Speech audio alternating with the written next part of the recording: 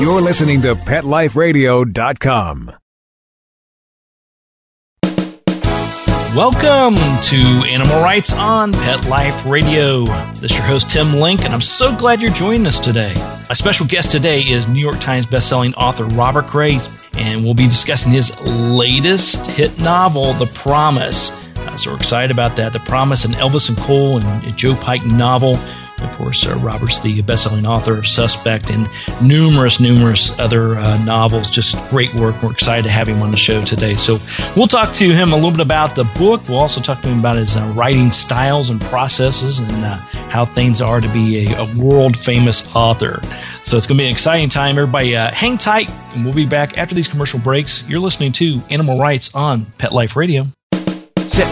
Stay. We'll be right back after a short pause. Well, 4 to be exact.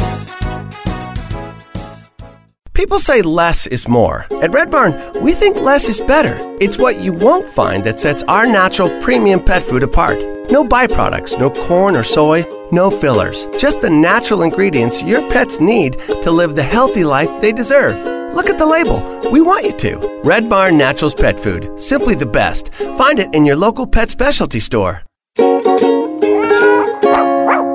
Try our chicken rolled food as a meal or shredded as a topper. Let's talk pets on PetLifeRadio.com. Welcome back. Welcome back to Animal Rights on Pet Life Radio. Joining us now is New York Times bestselling author Robert Crais. Robert, welcome to the show. It's great to be here, Tim. Thanks so much. Oh, we're excited to have you here. Congratulations on another successful novel. It's a fantastic read, The Promise. Tell us a little bit about the book. Well, I'm mostly known for my Elvis Cole Joe Pike novels. The Promise is my 20th, 16 in the series with Cole and Pike. But my last book, Suspect, I created new characters, an LAPD canine handler named Scott James and his German Shepherd police service dog, Maggie. And I got to tell you, Tim, when I created those characters, I just fell in love with them. I knew I wasn't finished with Scott and Maggie after the one book, so I set about trying to come up with a storyline that would allow me to cross their paths with my go-to guys, Elvis and Joe, just because I knew, well, I hoped it would make a great thriller, and it would be really fun for me to write. And I did, and the result is The Promise. Yeah, in the book, I have to say now, we've talked to a lot of great people on this show, and I would say some of them write about animals, and some of them just have characters in their books, and some of them introduce a nice canine or cat or some other critter into their novels, and it's a whole new reach to the marketplace. What have you experienced since introducing Maggie to your fans and to your audience? Oh, I was totally surprised by the amazing reception that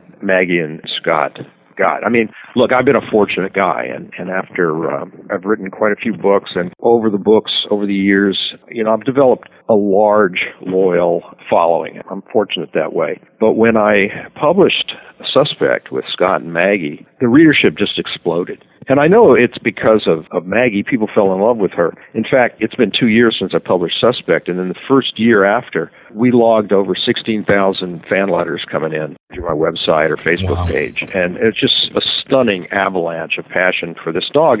And what happened is dog lovers among my readers pushed the book on their dog friends, and it rippled through the community of everyone who has dogs or loves dogs or ever had a dog, and it's still going strong. I never anticipated that.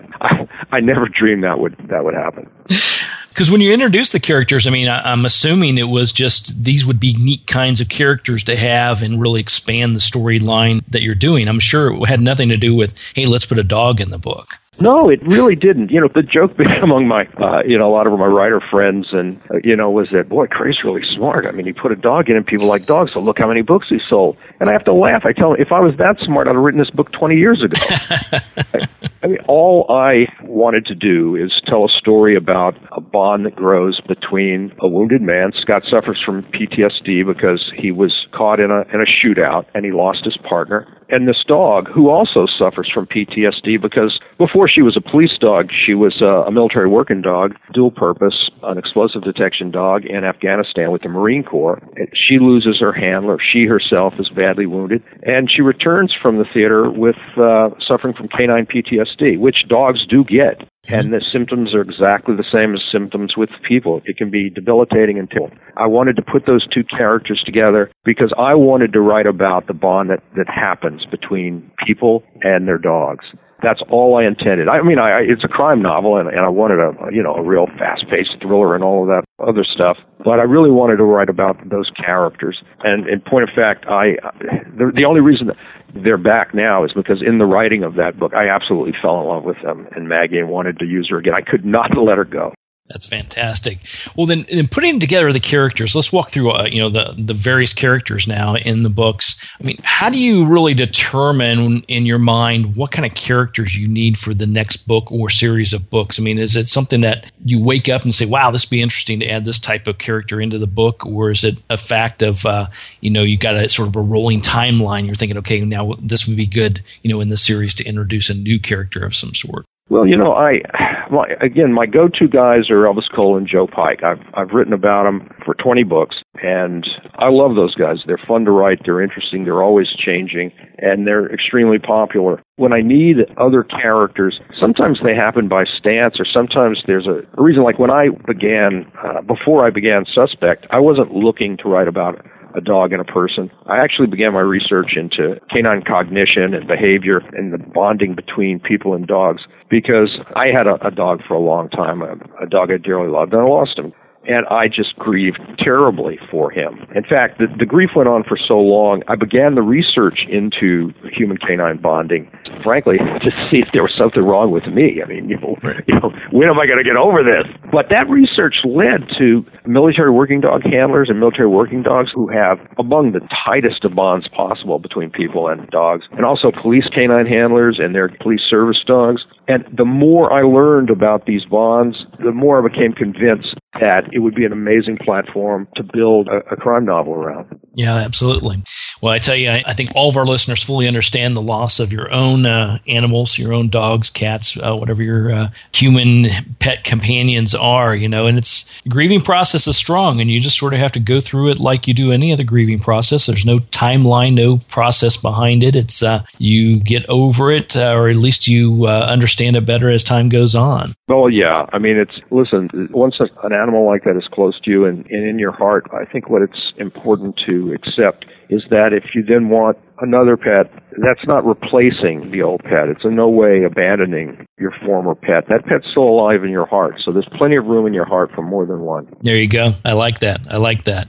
So this always fascinates me. You've written 16 in the series, 20 novels total. You've got these characters, Elvis Cole and Joe Pike, as sort of running characters in your book. How do you, as an author and as a writer, to keep everything sorted? I mean, is there ever a time when you have to go back and read book number 3 to make sure that Elvis didn't do something in that one that would upset your readers when they call you on the table about your 20th book? I do, because I forget. Yeah. I mean, the first book was published in 1987, which is a long time ago now, and my readers know my work much better than I do. I forget. And I'll be asked questions sometimes at readings or appearances about, book 4 or book 7 or 9, and I have no idea what they're talking about. Because I've forgotten. I do have to go back and make sure I don't repeat myself and refresh the history of the character sometimes so I don't duplicate myself. Actually, I think it helps me to keep the new books fresh because I'm always looking at new ways to present the characters and different types of stories to tell. Yeah, I can imagine. It's a challenge. I know even when I write, it's I do a lot of nonfiction, and people were asking me about certain stories or what happened to that cat or that dog or that rabbit or whatever it may be. And it's like, okay, I gotta quickly think, Tim, what actually happened there. I can relate, bud. There you go. All right, everybody, we're going to take a quick commercial break. We'll continue our conversation with Robert Crais. I talked to him about his book, The Promise, talked to him about his writing styles. So everybody just hang tight. We'll be back with you after these messages. You're listening to Animal Rights on Pet Life Radio. Sit. Stay. We'll be right back after a short pause. Well, 4 to be exact. It's DesignerPetSweaters.com. Hand-knitted designer sweaters for your precious pup or cool cat. Beautiful couture patterns for your pets, including custom-knitted formal wear, casual wear, yachting, and even sports-themed. Many designer pet sweaters include feathered tammy hats, top hats, and a lot of sparkle. Each sweater includes leg loops, front paw sleeves, and leash opening. Visit DesignerPetSweaters.com to order your four-legged fashions today. Your pets will stay warm for the winter and be runway ready. Large or small, we fit them all. DesignerPetSweaters.com. Hi, this is Tim Link, animal communicator and pet expert and host of Animal Rights on Pet Life Radio. Have you ever wanted to know what your pet is really thinking? Do you want to find out if they truly understand what you're trying to tell them? Ever wish you could build a better understanding and closer relationship with your pet? Well, now you can. Learning to Communicate with Animals is a 4-part on-demand workshop. In the workshop, you'll learn the essential techniques that are necessary to communicate with animals, including what is animal communication, breathing correctly to achieve the perfect state to communicate with your animals at a deeper level, using guided meditation exercises as a method to communicate with animals, and how to send and receive information from your animals. So if you're wanting to learn how to communicate and connect with your animals at a deeper level, visit PetLifeRadio.com/workshop and purchase and download Learning to Communicate with Animals. You'll be glad you did.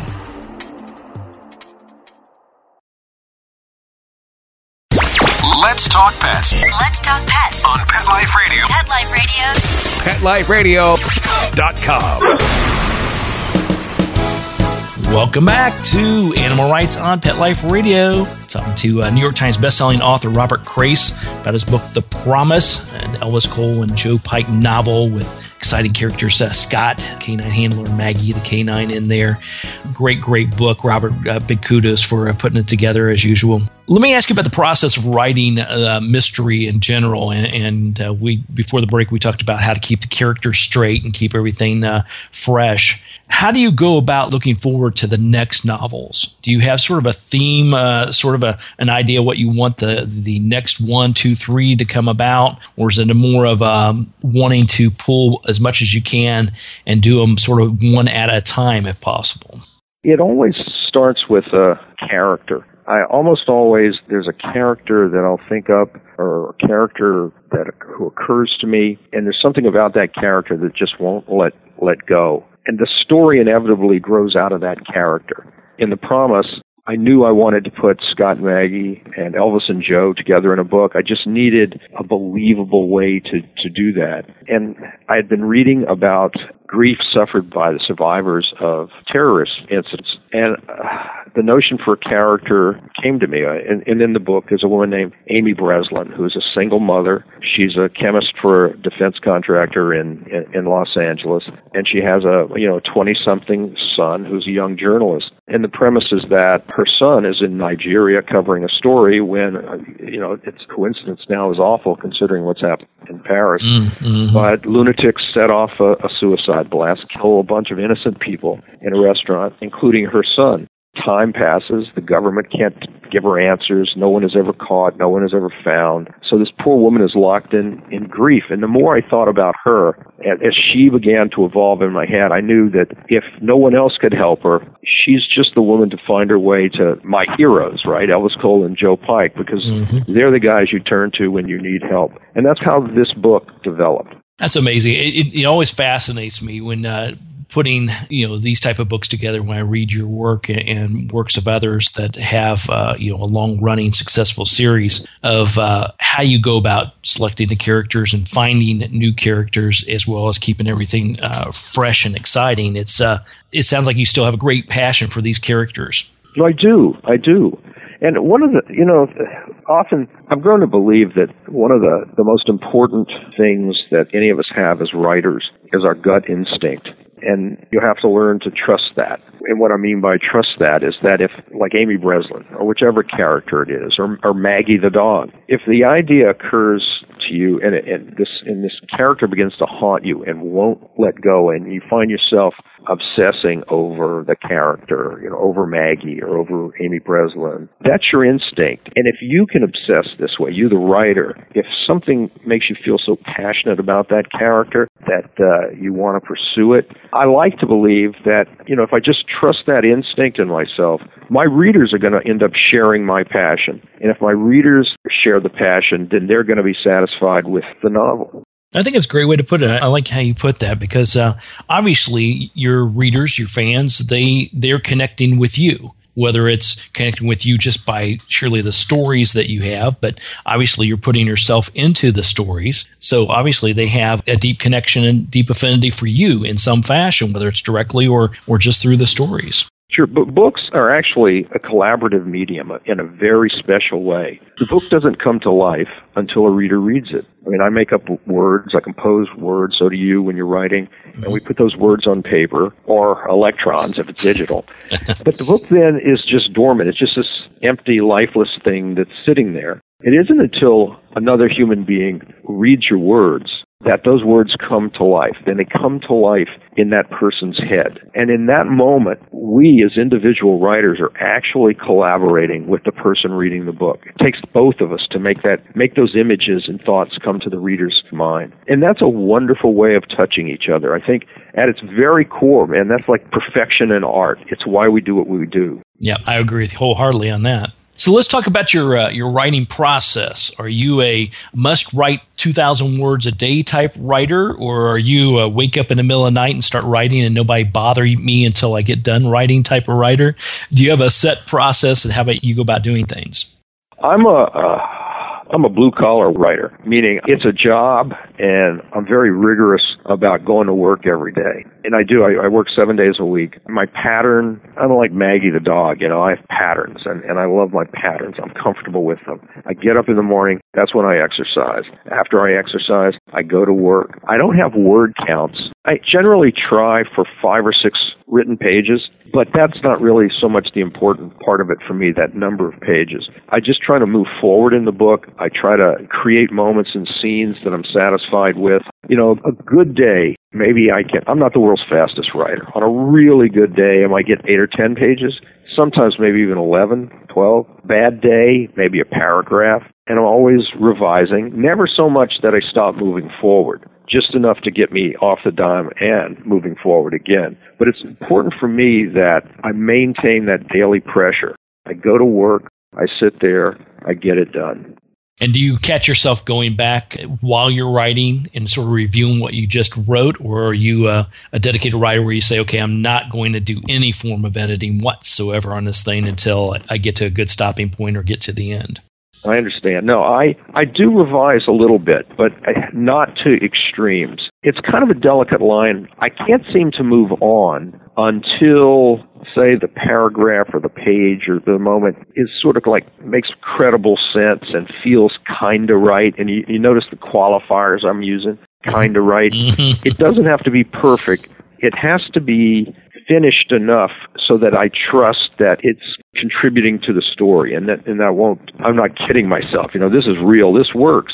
I can always go back and do later to polish it up and do more editing and make it read more smoothly. But so it's kind of a delicate thing. I do value moving on and moving to the next scene, to the next scene, to the next scene. That, I think, is really important for any writer. Otherwise, if you go too far in the other way, you can spend the rest of your life writing one page. Yeah. And it'll never be, you'll never leave it because it'll never be perfect. That's right. All right. Well, Robert, after everybody picks up a copy of The Promise, Ellis Cole and Joe Pike novel, and reads it and loves it, what do you really hope they walk away with after reading the book? Is there a takeaway, or is there something you're hoping that, hey, if they walk away with this, I've done my job? Well, I guess first and foremost, I'm a commercial writer, so first and foremost, I want them to be happy with the experience, meaning, hey, they paid their hard-earned money for the book. I want them to feel they got their money's worth. I want them to feel that they were in the world that I created there in the space of the novel. It totally transported them. And if I've touched them in some way, I mean, one of the biggest compliments anyone can pay me is like, that scene made me cry, or that scene made me laugh out loud. if they're telling me things like that, then I know I've touched them, human being to human being. And that's very important to me. Yep, I agree. Well, I think everybody, once they pick up a copy, if they haven't already picked up a copy of The Promise by Robert Crace, I think you have done your job very, very well once again on this, Robert. So we as fans appreciate what you're doing. Thanks, Tim. I really appreciate that. Yeah. So where can people find out more about you and all your events, all your signings, everything going on in your wonderful world right now? I have a website, robertcrace.com, and there's that's chock full of information, including my ongoing tour schedule. I'm also on Facebook at The Real Robert Crace, and ditto on the homepage, on the Facebook page. They can find tour schedules, other information about me, including photographs of from the tour, and a lot of readers and fans post photographs of their dogs and photos they take of me on the tour, so that's always fun to check out, too. There you go. So everybody go visit those sites. We'll post them online as well. It's robertcrace.com, the Facebook page, The Real Robert Crace. He's likely to come to a city near you. So go out and see him in person and get one of these things autographed. If not, definitely get yourself a copy soon of The Promise by Robert Crace. Robert, thanks for coming on the show today. We really appreciate it, and we look forward to talking to you again real soon. My pleasure, Tim. Thanks for having me. All righty.